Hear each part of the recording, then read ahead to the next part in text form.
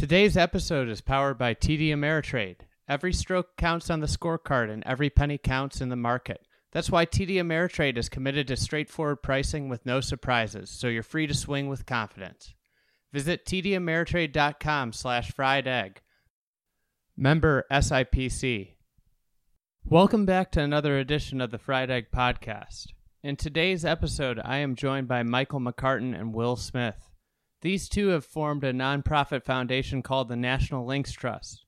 This nonprofit will focus on the restoration and preservation of municipal golf in the United States. Their organization plans to start with focusing on East Potomac, Rock Creek, and Langston Golf Course, 3 municipal courses in Washington, D.C., which are managed by the National Park Service. The National Park Service is starting an RFP process for their next operator, which will be granted a lease up to 60 years. This long-term lease will allow the properties to have significant investment put into them and hopefully improvement of the courses. The National Links Trust hopes to be an instrumental part in these 3 courses' future. Michael McCartan was a guest on episode 121 when we discussed in detail his thesis on the East Potomac Golf Course. Since that podcast, he has become more involved with the RFP process and the other municipal courses in Washington, D.C.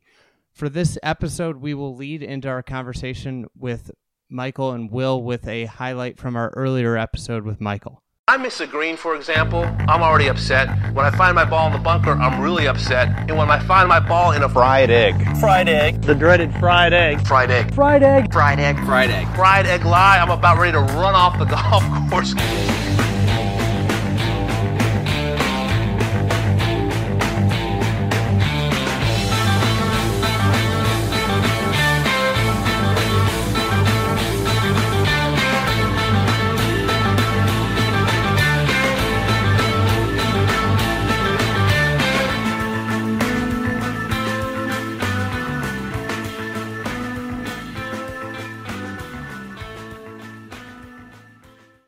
Flat land, pretty modest, nothing crazy, and they hired Walter Travis. Yep. Who's Walter Travis? Where does he fit in at this point in his career?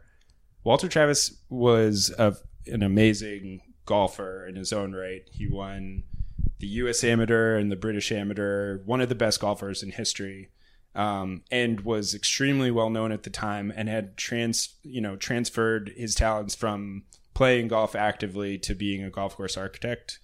At that time, he had built Garden City and Aquanic in Vermont, and was kind of at the height of his powers as a golf architect.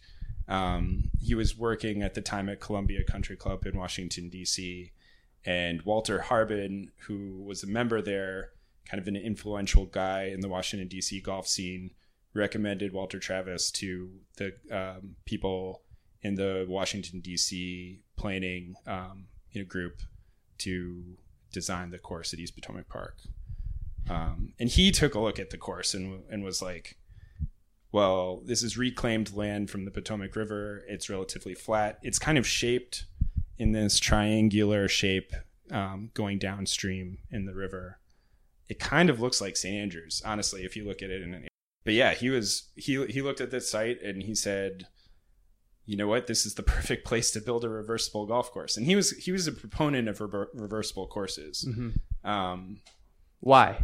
Right. Well, because especially in this case, they're a great way to create variety day to day and also spread out the wear and tear from a maintenance perspective. And when you think about how that applies to a municipal course, where the idea is you're going to get a lot of people around. It's open to everybody. And at the time, there weren't a lot of avenues to play golf if you weren't a member of a country club. So they were planning for a lot of golf. And the idea of a reversible course makes a ton of sense in that scenario, where day to day, the way people walk around the place is different. And so the wear patterns that in a different situation might cause maintenance problems over time, you can spread those out and keep the entire place in better shape. At the same time, if you play one day in one direction and then you play the next day in the other direction, it feels like a totally different course. Mm-hmm. So you get a lot of bang for your buck in that scenario. So you had a great quote in your thesis. Good golf architecture and affordability are not mutually exclusive. Municipal golf courses need to feature quality design at a price locals can afford to play frequently. And that's the ethos of this whole thing, is that at a core, East Potomac set out to build the greatest, municipal golf course that in the country.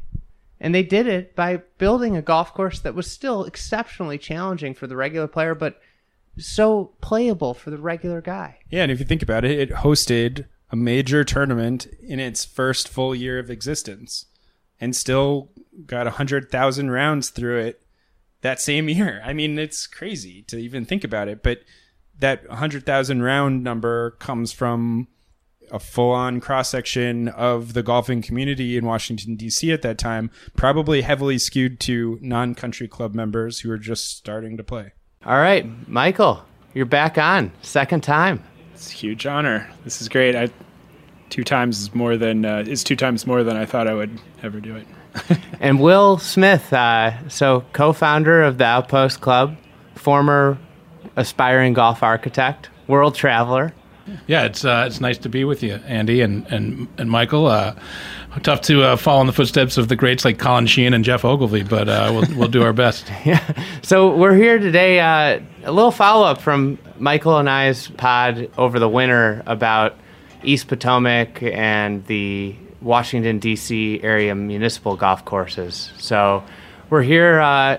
Michael, why don't you give us an update where we're at with those, with the RFP process? I know we talked at length, so anybody that hasn't listened to that pod, be sure to check it out.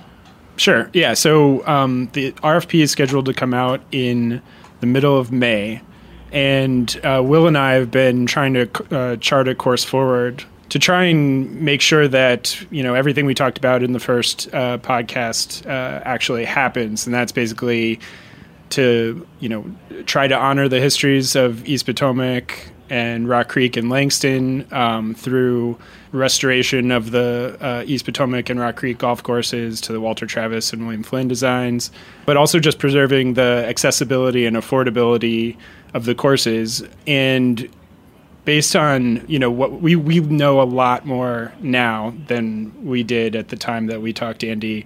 And it's kind of amazing how many people have reached out to us, part of this process, after we were on your podcast, and we've gotten to people and had meetings that we probably couldn't have had otherwise. So we wanted to say thank you for that exposure. What we want to accomplish requires, the right partners. So one thing we've been doing is just kind of having conversations with people who either would put in a bid or would be interested, as part of a bid that we might do. And so we're trying to keep our options open at this point. But yeah. So you guys are forming a nonprofit called the National Links Trust, and it's centered around maintaining, restoring municipal golf courses. At first, the main focus right now is Washington, D.C., but the grandiose vision is a organization that really protects and attempts to make municipal golf, especially in city centers, better. Yeah, I mean, that's kind of the key thing that we've learned as part of this, is just the reaction that we've gotten has been from people who care so much about municipal courses. It's the place where people learn. It's the gateway to golf for a lot of people. Nowhere is that. It's incredibly true at East Potomac and the other DC courses, and we realize that what people are feeling towards East Potomac applies elsewhere, and it does feel like the golf courses that are in those situations are subject to pressures and things that other courses don't, and they in a lot of ways need help to kind of maintain their influence, both from an accessibility and affordability perspective, but also on the architecture side, where you've done a lot of work, shining a light on Belmont, for example. The story of Belmont and the story of East Potomac, where these once great designs have kind of eroded over time, is something that happens pretty routinely, especially when you're talking about courses that were built in the 20s and 30s. And so, Will and I have thought a lot about this, and I'll let him talk a little bit about it too, but thought about the need for somebody to say, hey, the golf course is important too. Yeah, I mean, I think part of the reason why we all love the game is the diversity and of the courses and the fields that we get to play on. And it shouldn't. Good golf course architecture shouldn't just be for a certain subset of the golfing populace. It needs to be for everybody. We need to have affordable and accessible good golf course architecture to engage beginners, to keep people coming back, to bring people back to the game. And places like East Potomac can be and are the fields that people need to keep playing, and it can be a huge improvement on the course there. And we think we can help tell the story and make it a reality. Yeah, there are only so many hooks into the game, right? There's a lot of reasons why people start to play, but architecture is generally not one that's paid any attention to, and especially at the places where people learn. And I think it's overcoming a hazard or doing things, especially in something that presents a cool problem. I mean, a good example would be one of the courses I played growing up had a stupid little pond. And architecturally, it's not that great, but it was a hazard. Like anytime I hit it over the pond as like a 7-year-old, it's like a big deal. But that sort of thing can be presented. It's like a thrill. Yeah. I mean, but think about it if it's actually done well. If there's a golf course that compels you to think about what you're doing and try for things, like a carry or things like that, where you pull it off, it's thrilling. Yeah. I think something that you've said to me a bunch that really sticks with me is that the dirty secret in golf is that great golf course architecture doesn't cost any more than mediocre golf architecture. Yes. Yeah. I mean, when it comes to a place like Rock Creek or East Potomac, where there's so much deferred maintenance into the courses, they're going to have to fix the drainage at East Potomac. They're going to have to put millions of dollars into the place. And if you at the same time as you rebuild everything in the, aftermath of fixing drainage, to build your average course or to build something great, it's exactly the same, amount of effort and time. It's really just the thought and point of view of the architects and builders and people who are influencing the direction of the course that determines the quality of the outcome. I think that we've seen a growing trend with restoration across the country, but it's mostly been in the private space. When you look through the big cities and across the country, there's usually a great golf course that's municipally run in almost all of them. And that's, I think, when you look at the great opportunity, there's obviously, these are the most popular golf courses, whether they're great or they're presented the way they are now. It really, I think the end of it is the product, and we're in a product-driven society, so it should only help to have more people flocking to the game of golf if the product's great. Absolutely. And Andy, I want to commend you on some of your writing on this issue. It really helped me sort of realize that this isn't just a DC opportunity or a DC issue, that this is a national opportunity, that we need to get people back to the game or into the game. And the architecture and the fields is, to me, the key. And as Mike pointed out, it's no more expensive to build a great golf course than it is to build a mediocre or poor one. So, yeah. The other thing I think that people focus on now more than ever, and is incredibly true for us, is that the democracy of the game, like bringing things that are available to people, with tons of money and members at a bunch of clubs. Because when you combine that with the idea that great golf course architecture doesn't cost anymore, it's kind of crazy that there aren't more significant courses that are available to the public at a reasonable price, given all of that.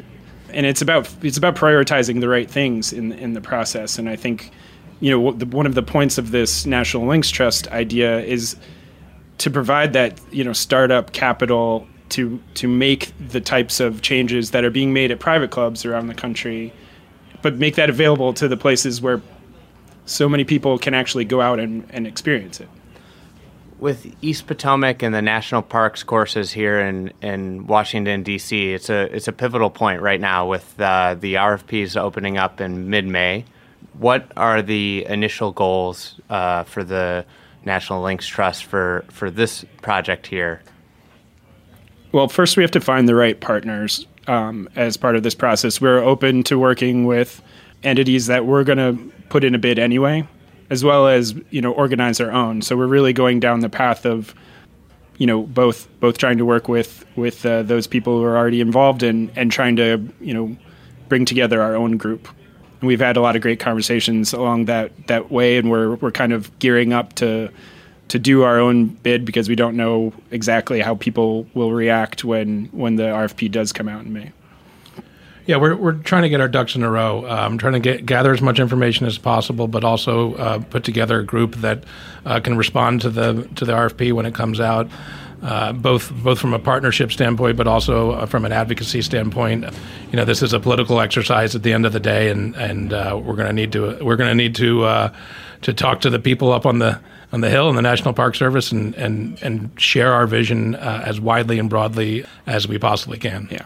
The sharing of the vision is kind of the thing that kind of brings people into the fold that, can, just like whether it's this podcast or we're having, a get together today, we've had such a great response from people from all over kind of the community in DC, and everybody can contribute in different ways. And so kind of getting the group of people who are interested together, figuring out ways in which everybody can make a difference in the process is also a big part of that, and kind of playing to everyone's strengths. Obviously, with the properties, they're right in the city. They're immensely valuable. Any operator that takes over has the opportunity to build a great business around this. In terms of what's the vision in terms of the properties and what type of golf the National Links Trust is trying to promote? Well, especially as it relates to the 3 DC courses, Rock Creek and East Potomac are the most straightforward in that they had great designs, to start out. So then you have to kind of look at it from a business perspective. We want to get back to those great designs. East Potomac happens to be a great business right now. The driving range makes a ton of money. The golf courses are full. There's not an immediate need to do something tomorrow in order to fix the business. At Rock Creek, however, the back nine is fully overgrown by trees, and you have to walk single file down the fairway if you're not going to get hit by a branch, right? So there's an immediate need there to do something to help the business. We've kicked around some ideas, and we have a pretty clear vision for what we should accomplish there. One of the things that's unique about Rock Creek is it's on the drive home for hundreds of thousands of people in the DC area commuting to and from work. East Potomac has a driving range that kills it, makes a ton of money every year. Rock Creek is actually more convenient for a lot of people, but it doesn't have a driving range. That could be a great option for just turning around the business of Rock Creek quickly. If you were going to go down that route, you could preserve 9 holes of the William Flynn course and build a par 3 course or a kids course or something like that, and really cater to, what people have time and ability to do, in this day and age, with family commitments and everything, having a place where you can go and spend an hour or two playing golf or getting your kids involved is incredibly valuable. And Rock Creek is just kind of sitting there waiting for something like that to happen. Yeah, I think we're at a really interesting point in sort of municipal golf in the United States of America. There's so many great programs. The people are rethinking what municipal golf can be. While we were sort of developing this concept and ideas were forming in my head, I got to go down and see Winter Park 9 and see the way that seamlessly integrates to its community, the way it engages the community through programming that's not necessarily golf-focused and golf-driven. These are all the things that we want to look at and learn from and, potentially bring to the facilities here in D.C. I think it's a really exciting time for municipal golf. People are starting to think broader and out of left field and trying to bring new ideas, and so we're excited to keep chasing those downs. One last thing, we've talked a lot about the par 3 courses that are popping up around the big resorts and how popular those are, and at Pinehurst or at Bandon, Sand Valley. It's another place. It's another thing where that should be, that's a perfect scenario for a municipal course. East Potomac has a par 3 course, and it's the first course I played. And then I graduated to the white course, which is, an executive length course, and then the blue. And just to have facilities like that where you can, get some experience and then move up, that should be another function of municipal golf. And it's something that, a lot of places have room for. And I think there's now the appetite and recognition that's important, today. I think in a lot of ways, the resorts are almost like the innovators on the golf spectrum. So they, especially in the golf course, they have a very monetary reason to be on the cutting edge. And short courses popularity boom at the resort level should signal to the operators at municipal level, like, this is working. And Bill Coore said something really, it stuck with me when we did the podcast about the Sandbox, was when he was growing up, par 3 courses were like second-class citizen for golf. Like, they were the golf courses to go to when you didn't have time to, or couldn't get a tee time at the big golf course.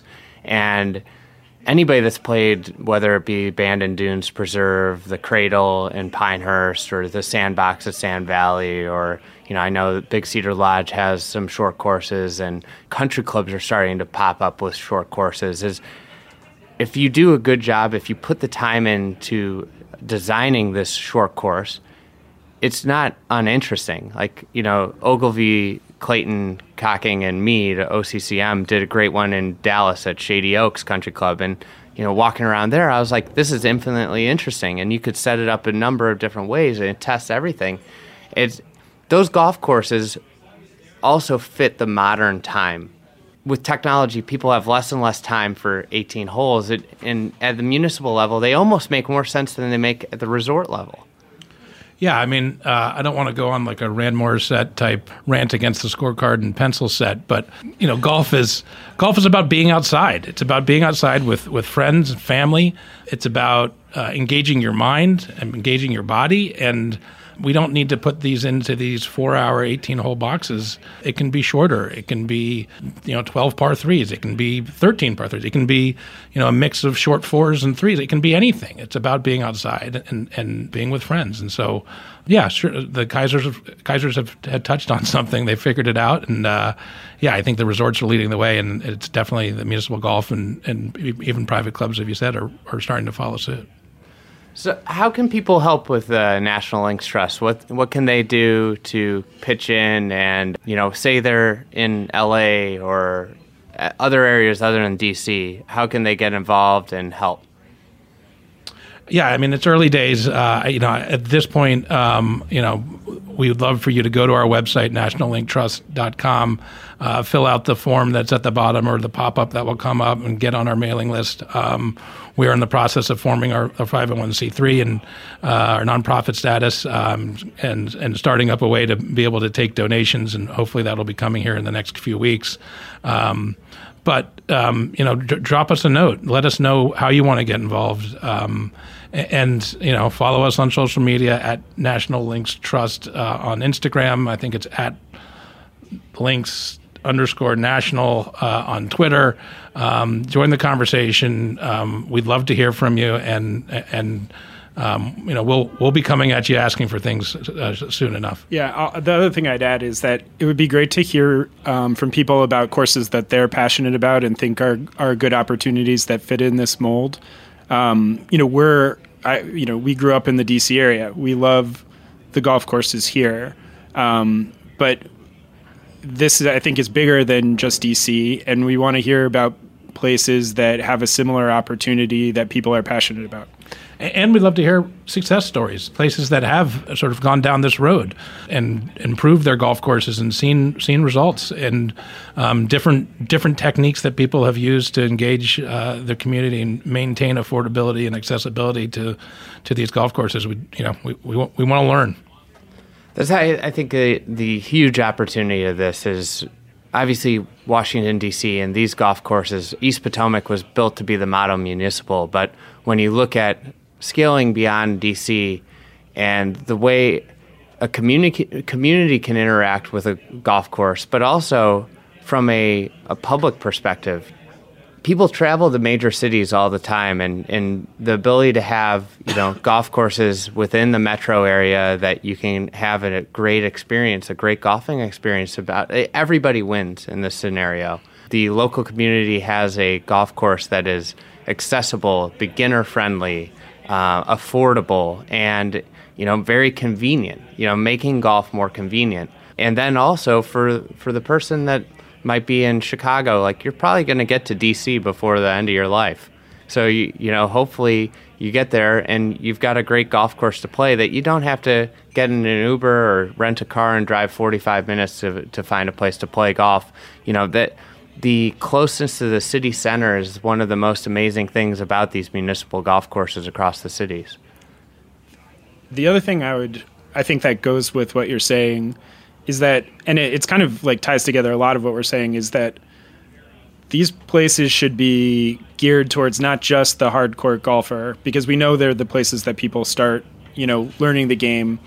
But in thinking about successful examples of courses that are really truly part of the community, they also involve other uses outside of golf, whether it's like hiking or just, whether it's Winter Park, where you have programming around the clubhouse that gets people there. I haven't been there, but I've heard of that. The DC courses are actually like great examples of that. East Potomac has a road and kind of walking trail along the river, and it's a park that's really well used. Rock Creek is like actually part of the city's major park, and people can hike around the edges of the course. It's all about kind of bringing people together. And when you have people coming from outside the area, not everybody in a group necessarily plays golf, but to have things for people to do in the area so that it's a legitimate stop that involves everybody in a group is also important. And these are like civic spaces, and they should cater to the use of golf, but also to anything else that kind of fits in the area. Yeah, obviously, like, the most famous example would be St. Andrews, which park on Sundays. Yeah. So yeah. It's inclusive. I mean, the whole point of this is to be inclusive to beginners, to good golfers, and to non-golfers. Yeah, make it easy for people to play golf, and make it even easier and more enjoyable for them to come back and play more. Yeah. Is really the goal, right? Absolutely.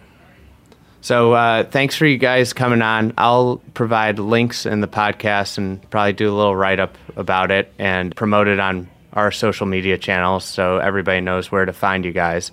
And it'll be a really fun journey to get to follow and see where this goes. It's exciting, and I think for golf it's extremely needed. It's something, there's a hole that in the current landscape that it fits. It help, at the very least, advise communities on how to move forward with their golf, especially if they're invested in being in the golf space. Yeah, well, Andy, thank you so much for having us. It's been a pleasure to talk golf, talk the National Links Trust with you and Mike here. You've been listening to the Fried Egg Podcast. We do the digging for you.